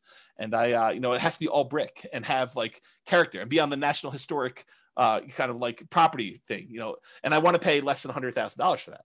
Yeah. See, start where you are. You can want all these other things, but if that's not what you can afford, then that's not what you can afford. So do what you can. And if it means making a decision to live in a property that's, $180,000 or $225,000 or whatever it is, in order to start down the road of achieving your goals, then you do that. So that's what I would say. Kevin says he sold off houses to reach a minimum retirement income. Then you're limping into the ideal income limit. That's correct. Yep. That's another way of saying it, Kevin. Yep. You're right. Okay. So why Nomad? And I should be clear. I did include examples of 20% down and 25% down. I didn't do like all the creative financing stuff or all these different alternative investing strategies, but a lot of what I said tonight could be just as easily applied to any other real estate investing strategy. The fact that property values went up and interest rates went down and rents didn't go up quite as much. A lot of what I've been saying applies to all these other strategies: 20% down, 25% down, 30% down, buying properties all cash. Like the same stuff applies. Okay. But why Nomad in particular? Well, one of the reasons we tend to look at Nomad is it's a lower amount of down payment needed to get started than many other real estate investing strategies. So with a lot of other strategies, you need 20% down or 25% down. If you only need to save up 5% in order to start acquiring properties, that happens a lot faster. Okay. You can do it with nothing down. So if you don't have any down payment, but you've got good income, you can go to Severance, you can go to Windsor, you can go to Wellington, and there are nothing down loan programs, USDA, VA, if you happen to be a veteran. You could do some of these like local banks have nothing down loan programs. There's definitely restrictions. You got to be able to qualify for the loan. has to be within a certain range of price. You got to have a certain amount of income. So and a lot of times, depending on the loan program, it has to be in a certain area, but you can do it with nothing down. Someone else mentioned 3% down earlier. You can do it 3% down. But I think a lot of folks are going to be doing the 5% down. That's what we typically model. And so it's a lot easier to save up 5% than 20%. So that's one of the reasons why we do it, because you can acquire properties faster, and then the market is working in your favor. If you weren't in the market in that little honeypot neighborhood I had at the beginning, and you didn't see $100K in equity increase on the properties you bought the year before to this year, then it's problematic. That's why it's better to have the 5% be in the market and kind of acquire that. So as opposed to saving 15 or 20 or 25% down for most other traditional real estate strategies, Nomad is better because you can require less down, which means you can acquire properties faster. The other nice thing I think about Nomad is you do it once, you buy a single property, you catch your breath, you evaluate, you take a year off, you decide what you want to do, you study, and you can make a decision. Should I do this again? Or I was crazy. I don't know what I was thinking. James must have kind of talked me into some crazy voodoo magic, and he doesn't have to do it, which I'll say this too. I'm in a really interesting position because I have almost zero incentive at this point to not tell you the truth, right? Like you could argue since 2003, what is that, 18 years, that I was induced, that I was incentivized to sort of like encourage you to buy houses. Because these classes are largely free. I may charge for them in the future. So if you're listening to this, you paid money for it. Thank you very much. But at the time we're teaching them, they're free right now, right? And the reason why they're free is I was educating you, providing you great information and tools and resources with the hope that some small percentage of you would decide to buy a house with me as your real estate broker, and I would make $7, $8, $9, $10, $13, $15,000, whatever it was. 3% of whatever the price of the house is pretty typical in our marketplace. So go ahead and multiply that out. $400,000 property, I was being paid $12,000 to help you buy a house. That was incentivizing me to encourage you to buy properties, right? This is like not a secret. I mean, it's not like hidden. It's not something I always talk about, but guess what? I'm taking a sabbatical. So I have like no incentive to sell you on this. I can tell you the truth. And the truth is still what I'm telling you. So it doesn't matter. I'm not incentivized to tell you this anymore. I can tell you exactly what the truth is, and this is still the truth. It's not like I'm being compensated anymore. Okay? All right. Do it once, catch your breath, you evaluate, you decide if you want to do it again next year. That's up to you. You get to choose. You get to look at the market and evaluate, can I get my X percent of the market? Thank you, Bob and Barbie. I do appreciate that. I feel like I've always told the truth, but there is an incentive for me to not tell you the bad stuff. But I do. But there you go. Yeah. Likely story. The timeshare pitch is coming. Oh my goodness. Okay. So you get to decide after you evaluate whether or not you want to do it next year or not. Another reasons why I like Nomad over the other investment strategies is you get better interest rates than non-owner occupant. Just the interest rates are better. There's no due on sale or due on transfer clause issues like if you did creative real estate investing, which you could still do with little down. I mean, it's another little down strategy, but there's other problems with that strategy. And you could typically acquire assets faster if you're saving up down payments when you only have to save 5% than if you have to save 15, 20, 25, which means your acquisition speed is compressed, which means you now have the market working in your favor or against you if the market goes against you. But you typically have the market working in your favor because you have a larger asset base to work from. So there are exceptions to this, but if you have an exceptionally high savings rate or a large asset base to start, then this doesn't apply as much because you're really just deploying assets at that point much faster. Okay. So we've talked about this concept a lot tonight. What's the alternative if you're not going to do Nomad? And I wanted to talk about this concept of learned helplessness because I think it's relevant. It's probably been relevant this whole time, but I thought this class really drug it out of me, whatever the correct verb tense of that is. CC says, I feel like the biggest barrier to Nomad is the bank refusing to fund after the second one with the justification that you're building out your portfolio. All right. So CC, for your benefit, any Nomads that are on that have bought more than one property, please tell CC about your experience. Did the bank tell you or give you any hard time about acquiring the property? I'm not going to prompt you. Please go ahead and tell CC and she can do this. And CC, this section on learned helplessness is for you.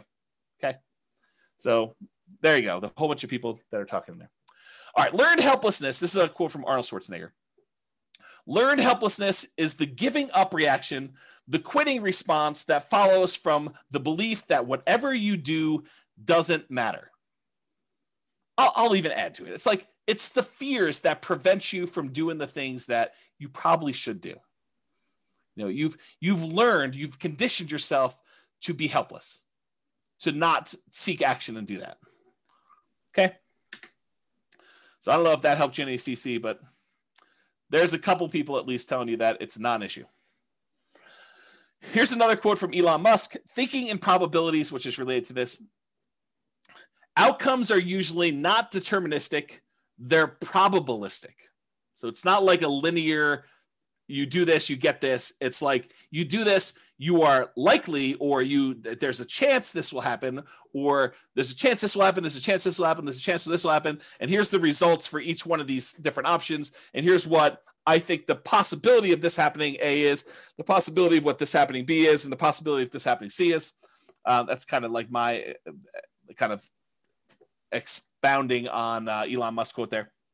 He continue on with him though, but we don't think that way. We don't think probabilistically.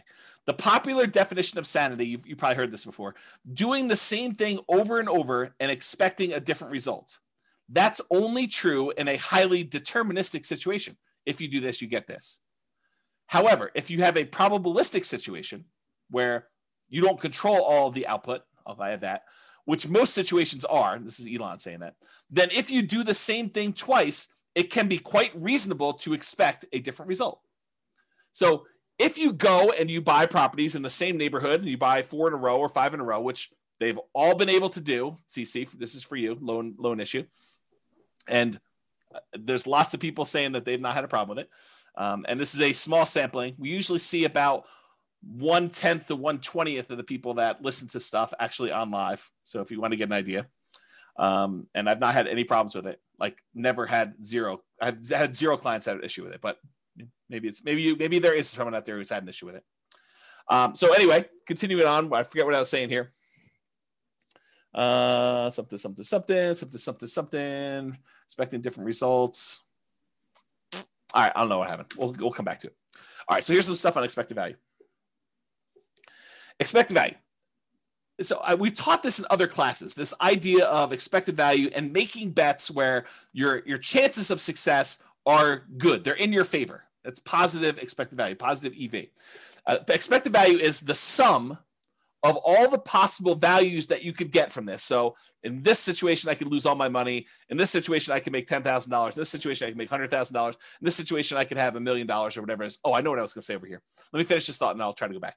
So it's a sum of all those results multiplied by the probability of the occurrence of each one of the results. So I have a 10% chance that I could lose all my money. I have a 15% chance that I can make $10,000. I have a 20% chance that I can make $100,000. I have a 40% chance that I can make $500,000, and I have a 10% chance of making $1 million. If you multiply the probability, the percentage chance you have, times that dollar amount, and you add up all of those, that is the overall expected value calculation. It tells you what, if you could have all of these results happen to you in the proportion that the chance of it happening to you would happen, this is what your outcome would be on average. That's what it means. Okay. So going back here. So what I was going to say, CC, before I got distracted is, if you were like one of my clients who bought in this kind of like honeypot neighborhood where they bought a property and then it went up 3%, then it went up 4%, went up whatever it is, I don't think a lot of them were thinking to themselves, hey, listen, by year 4, we're going to see a 25% or 28% increase in any properties that we bought at this point. I don't think any of them had that in their kind of like probability part of that. I think a lot of them thought, hey, listen, I'm going into this. I think there's a good chance we'll see 3%-ish appreciation, maybe a little bit more, maybe a little bit less. There is a chance that the market could go down, but I'm ready to go buy another house and get that one at a discount the next year if I go and do this. But you had to be in the market in order to have that really small chance probability for you to see 100K times however many houses they ended up buying in that neighborhood. So you got to be ready to do all that stuff. Yeah, Roy says, Thinking in Bets, the book, does a good job talking about EV if others haven't read it. Yep, agreed. Okay, so expected value. Continue on here. So positive EV, a positive expected value, where you've taken all of these probabilities and multiplying by your expected results and having that number be positive, even a really big positive number, does not guarantee that you will be successful. It doesn't mean that you won't lose money.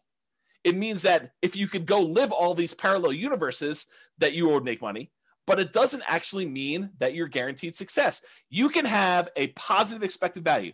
You can do the right thing. You can make the right decisions investing, and you can still lose money. You can get in your car and drive down the road, be on the right side of the road, be doing the speed limit, be wearing your seatbelt, be paying attention, have the radio off, have the telephone off, and you could still get in a car accident and die. Right? You could have positive EV and still do poorly. Right? You can also have negative EV and make money.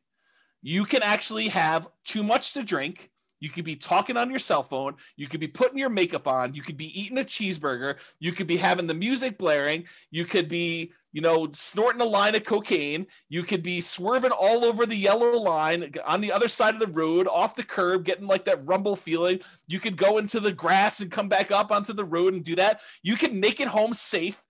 And that would have been a negative EV type of situation, but you could survive it. And that's what's hard. You could actually decide to invest in dog money or Bitcoin, and you could make money. When I'm not saying it is, because I don't know, but you could actually look at all the probabilities of you making money with Bitcoin and decide this is not a good EV bet. This is a negative EV bet. Like, I shouldn't do this. But you can invest in it and actually crush it. You can make money with it. And that's what's hard about this. To kind of use my example, you could drive to work and get in an accident and you could die. Most times you go to work, you arrive safely, and you earn wages for that day. It has a positive EV because your probability of being able to get to work safely and earn money at that job is really high. But you could actually have that very small percent chance where someone does something stupid, or you accidentally do something stupid and you end up dying.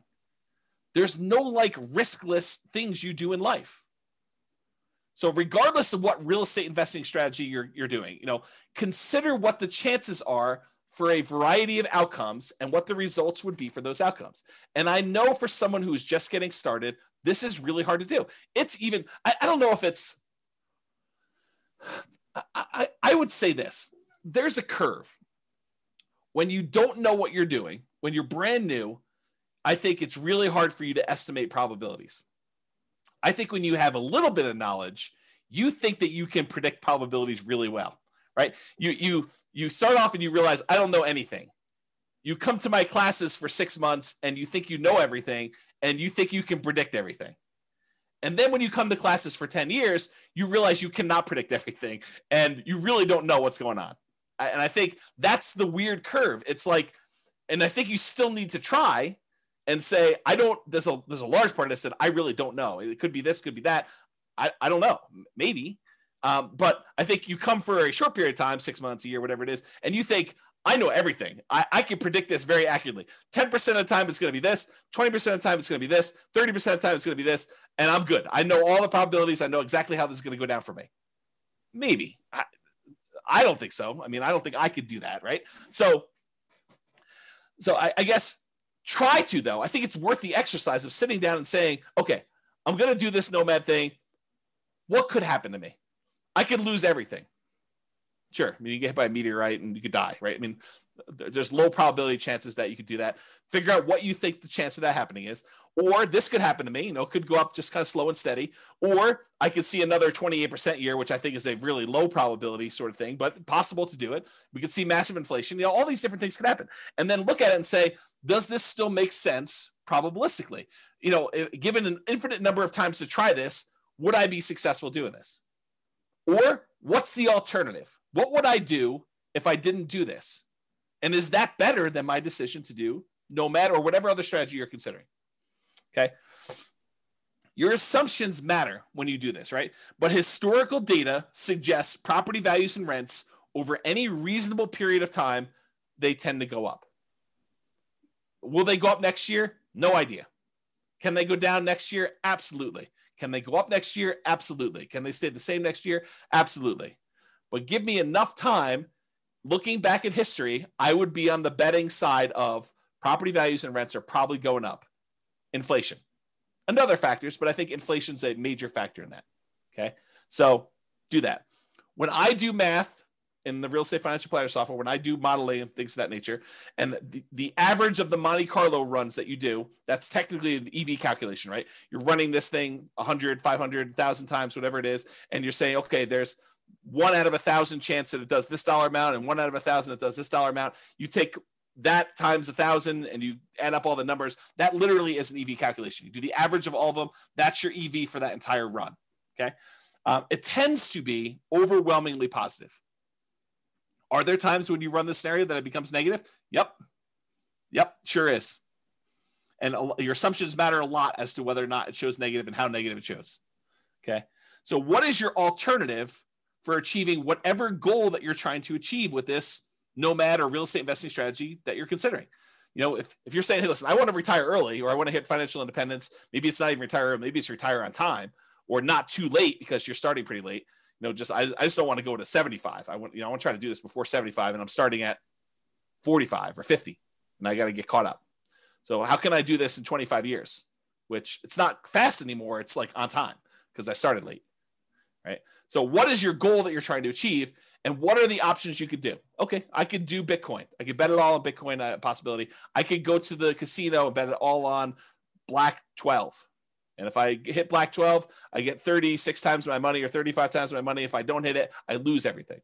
I could do this Nomad thing. I could buy 20% down rentals. I could buy 25% down rentals. I could go learn to trade options, or, whatever it is that you're considering, lay them out in front of you. Say, okay, what's my odds of doing this here? What's my chance? What's my return? What's the probability I'll do well here? Probabilistically, Elon Musk-ish, sort of think about what are my chances of being successful? Not that I'm automatically going to be, but doing that.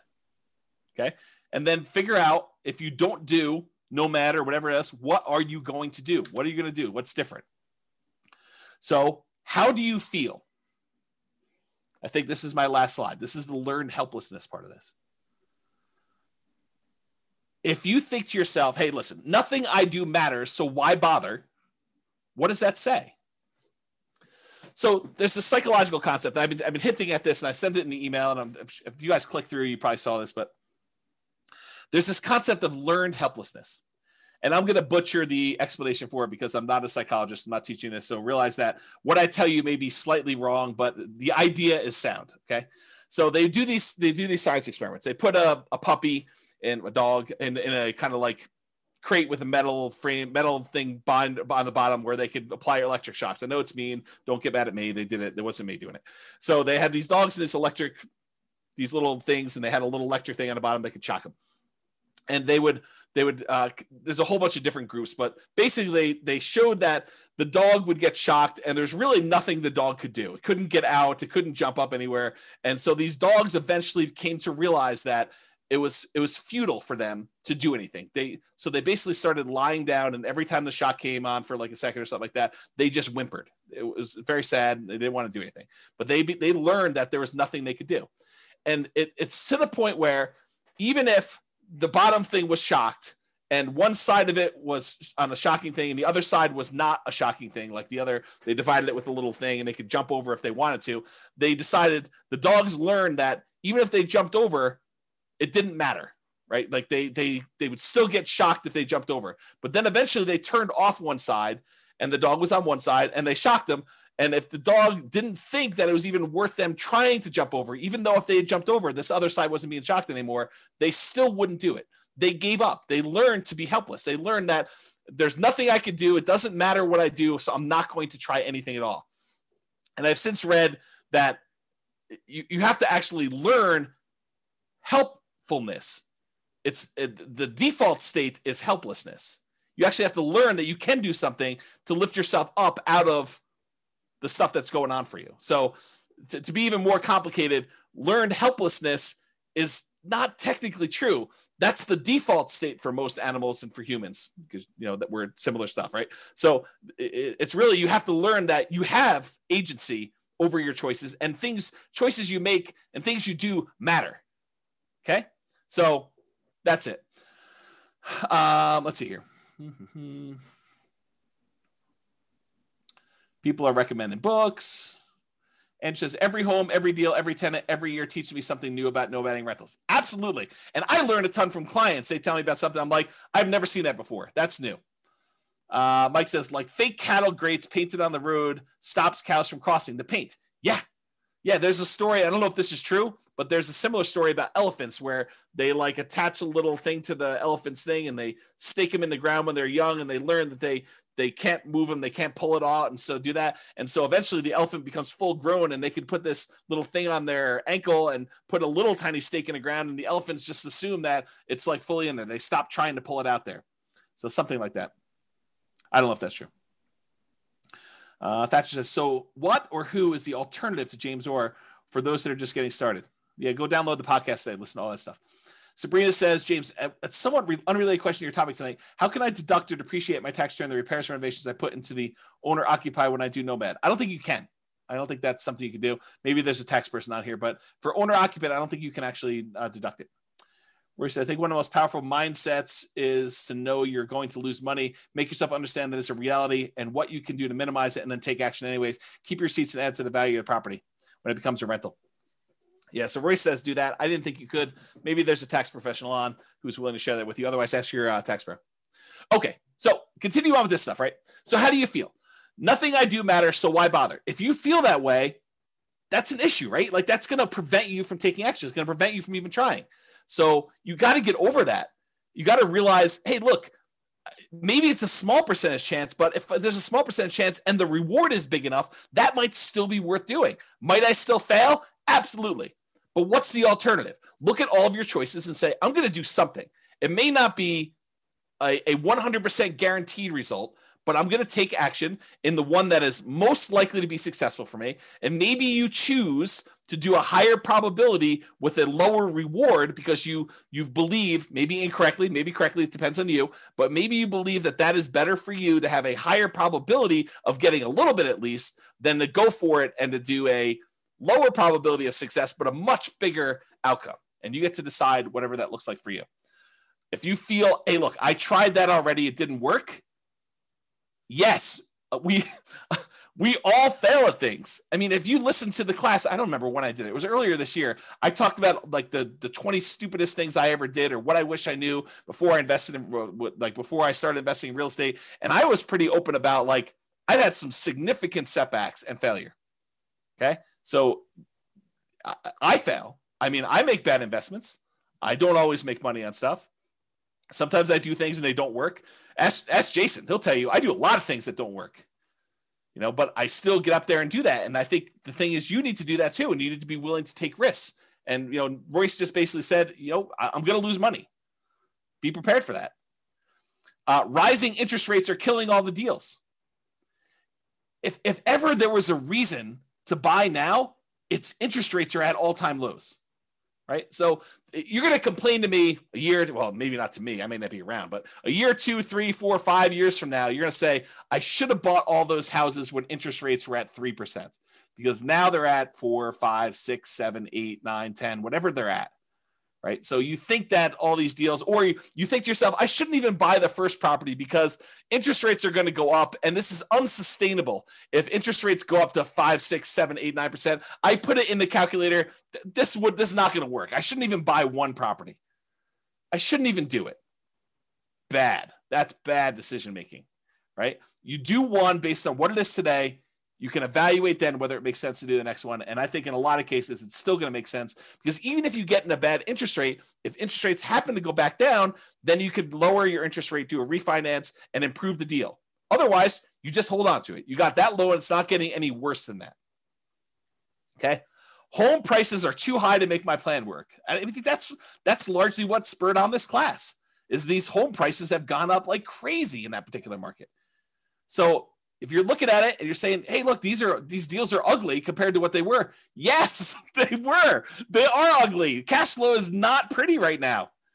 It is not good. I mean, you can move to a different market. Maybe you could find better cash flow in another market. Maybe you can do something else. I mean, who knows? But what's the alternative? And is the overall return you're getting still worth doing?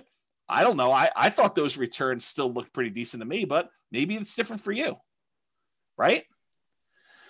Rents aren't high enough to make my numbers work. Yup. This is like what we've been talking about.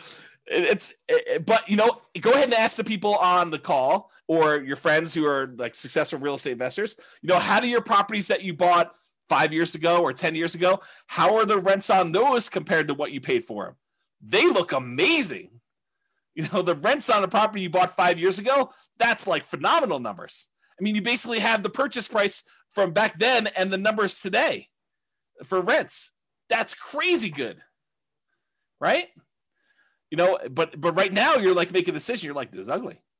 Yes, I totally agree. But I think you have to be like the dog and be willing to jump and see, is the other side electrified? And there's a chance, or maybe I push on the wall, or maybe I bark and they'll let me out. I mean, who knows, right? You got to try something. And if that doesn't work, you got to try again. There's like the famous thing. I think Tony Robbins sort of made this famous, but I love this. That's where I heard it from. It's like, how long would you give your average baby to learn how to walk? Well, I'm going to let them try 3 times. If they can't get it after 3 times, then we're done. They're not going to try anymore. We're just going to let them remain seated in a wheelchair for the rest of their life. They're not going to walk. No. You always let them get back up and keep trying. If something doesn't work, if they fall down, if they hit something, they knock their head, they start crying, you let them do it again. You're going to make mistakes. Things are going to happen that were unexpected. You're going to have property values go up 28% in a year that you already own. Great. You're also going to have property values go down. You're going to have rents go down. You're going to have tenants that destroy your properties. These things happen. It's inevitable. I talk about this kind of like idea of your shoelace comes untied. It's not a big deal. You don't stress out over it. You bend over, you tie your shoelace, you stand back up, you continue walking. If it comes untied again, you do it again. If your tenant doesn't pay rent, that's fine. You go call the attorney, you do an eviction, you get them out of the property, you do whatever repairs you need to do the turn, you put a new tenant in there. It's like tying your shoelace. It's got to be that second nature. Okay? Sure, it worked for him or her when they got started. There were deals then, but there aren't any deals now. I'm an amateur collector of antique real estate investing books. I try to go find like these old books from the 80s or the 70s or whatever it is, where you're reading about what deals looked like then and like how they were and all that other stuff. And I look back at all these old books and they had the same problems we had. It's like trying to make properties cash flow and all these different like gyrations that they're going through in order to get a property to cash flow. When you're in an interest rate market where interest rates are at like 17% or 18%, you're like trying to figure out how to make a property cash flow. It's the same thing we're dealing with today. It's just the different end of the deal. Instead of having 18% interest rates, now we got prices that are like 10 times as high as they used to be back then, but interest rates are like 1/7. Right? Yeah, there isn't anything new under the sun. It's all the same stuff. Okay? It's just different variations, different rhyming schemes on the same song. Okay? So you can't like look back and compare yourself to, oh, I wish I was James's client when they bought into this neighborhood and they did it. They didn't know they were getting that deal when they signed up for this. They thought maybe I'll do 3% a year. Maybe the property values would go down. I mean, back then the market looked frothy 5 years ago. Like we thought we might be at a peak. We thought, hey, look, I don't know if this is sustainable. Market's been going up for a while. This was not like the beginning of an uptrend. This was like in the middle of a hot market. And they started buying. They're like, oh, I don't know. Maybe it'll continue to go up. Maybe it'll go down a little bit. We really don't know. They had risk. I mean, if anyone's willing to share, because I know there are some clients that were in those neighborhoods at that time, or even other neighborhoods, like, were you a little bit fearful then? Like, did you have, I don't know what was going on in the market. Maybe the market will go down. Was it risky for you? I think it was. Like, did you have these same fears where, yeah, I mean, I wish I had started 5 years ago when these numbers were better. I think even then, 5 years ago from today, people were thinking that. That's what my experience has been. The market is moving too fast for me to make this work. Yeah, I totally. This happens all the time. Market's moving fast all the time, Yeah. See, yeah, even Eddie's like, I had to bid over asking on both properties and was scared to hell. Totally, right? It was like fearful. Like we didn't know what was going on there. Jason's I thought it was insane what I paid for a Michigan in Severance in 2019. But now, yeah, Jason's like, it looks really cheap. It's like, I should have bought 10 of those things. We don't know. And at the time, everyone was in fear. Yeah. Other people are like, amen, Jason. Always risk. Not worth doing if it's a slam dunk. Yeah. prices or rents are going to fall. I mean, how many people think that the market's it's too bubbly? I mean, I'm going to step on my own toes for the class coming up, but are we in a market bubble? Is the market going to crash? I don't know. No one knows. So could prices come down? Could rents come down? Sure. But if you're buying today and then prices go down, you get to buy at a discount the next one. If rents go down, great. You get to buy at a discount the next one. You're kind of like buying down into the thing, and then eventually things turn around. Yep. I can't save down payments fast enough. Yeah, I hear you. It's always hard to save down payments. I definitely struggle with that. I struggle with that today. Right? I mean, I don't have infinite money. And I like having really big reserves. So I still have problems with that. And so do a lot of other people. You know, my wealthiest clients I have all have challenges with that. It is not a poor person challenge. So get over it, because it's not unique to you. Got to do stuff about it. All my wealthiest clients, they do stuff about it. They're actively trying to figure out ways to increase the money that they have to invest. It's an ongoing problem. I can't find deals. Yep, welcome to the club. This has always been the case.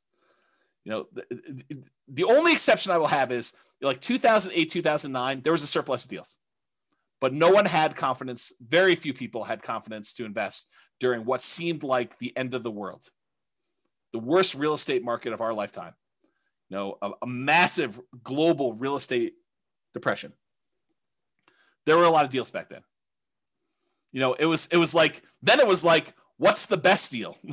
You know, you were like, it was sifting and sorting instead of trying to find what's the least bad deal or what's the least negative cash flow deal, at least in our market right now. I mean, maybe you're in a different market, but what's the least negative cash flow deal I could do right now?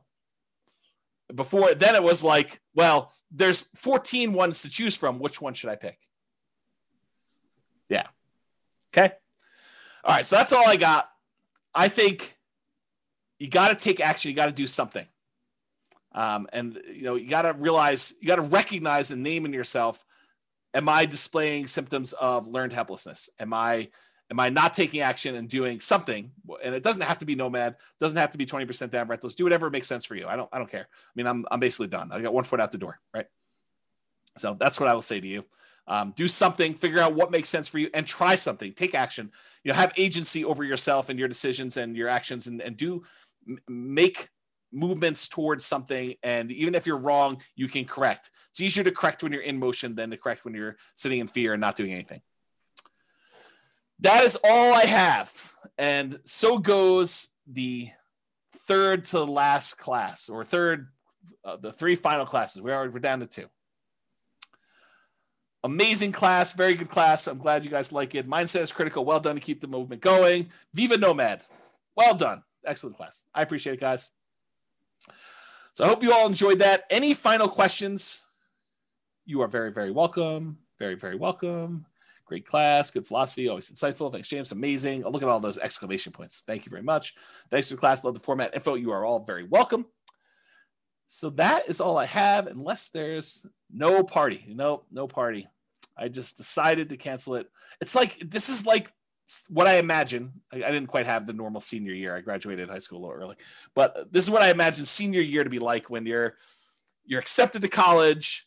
All your grades are in. You've got that like sort of like last week where there's nothing really going on. The teachers have you like wiping down the cabinets in the science classroom and cleaning out the lab desks. And, you know, it's like all that stuff. I feel like that's sort of this last week. Like it's sort of like you're ready to go.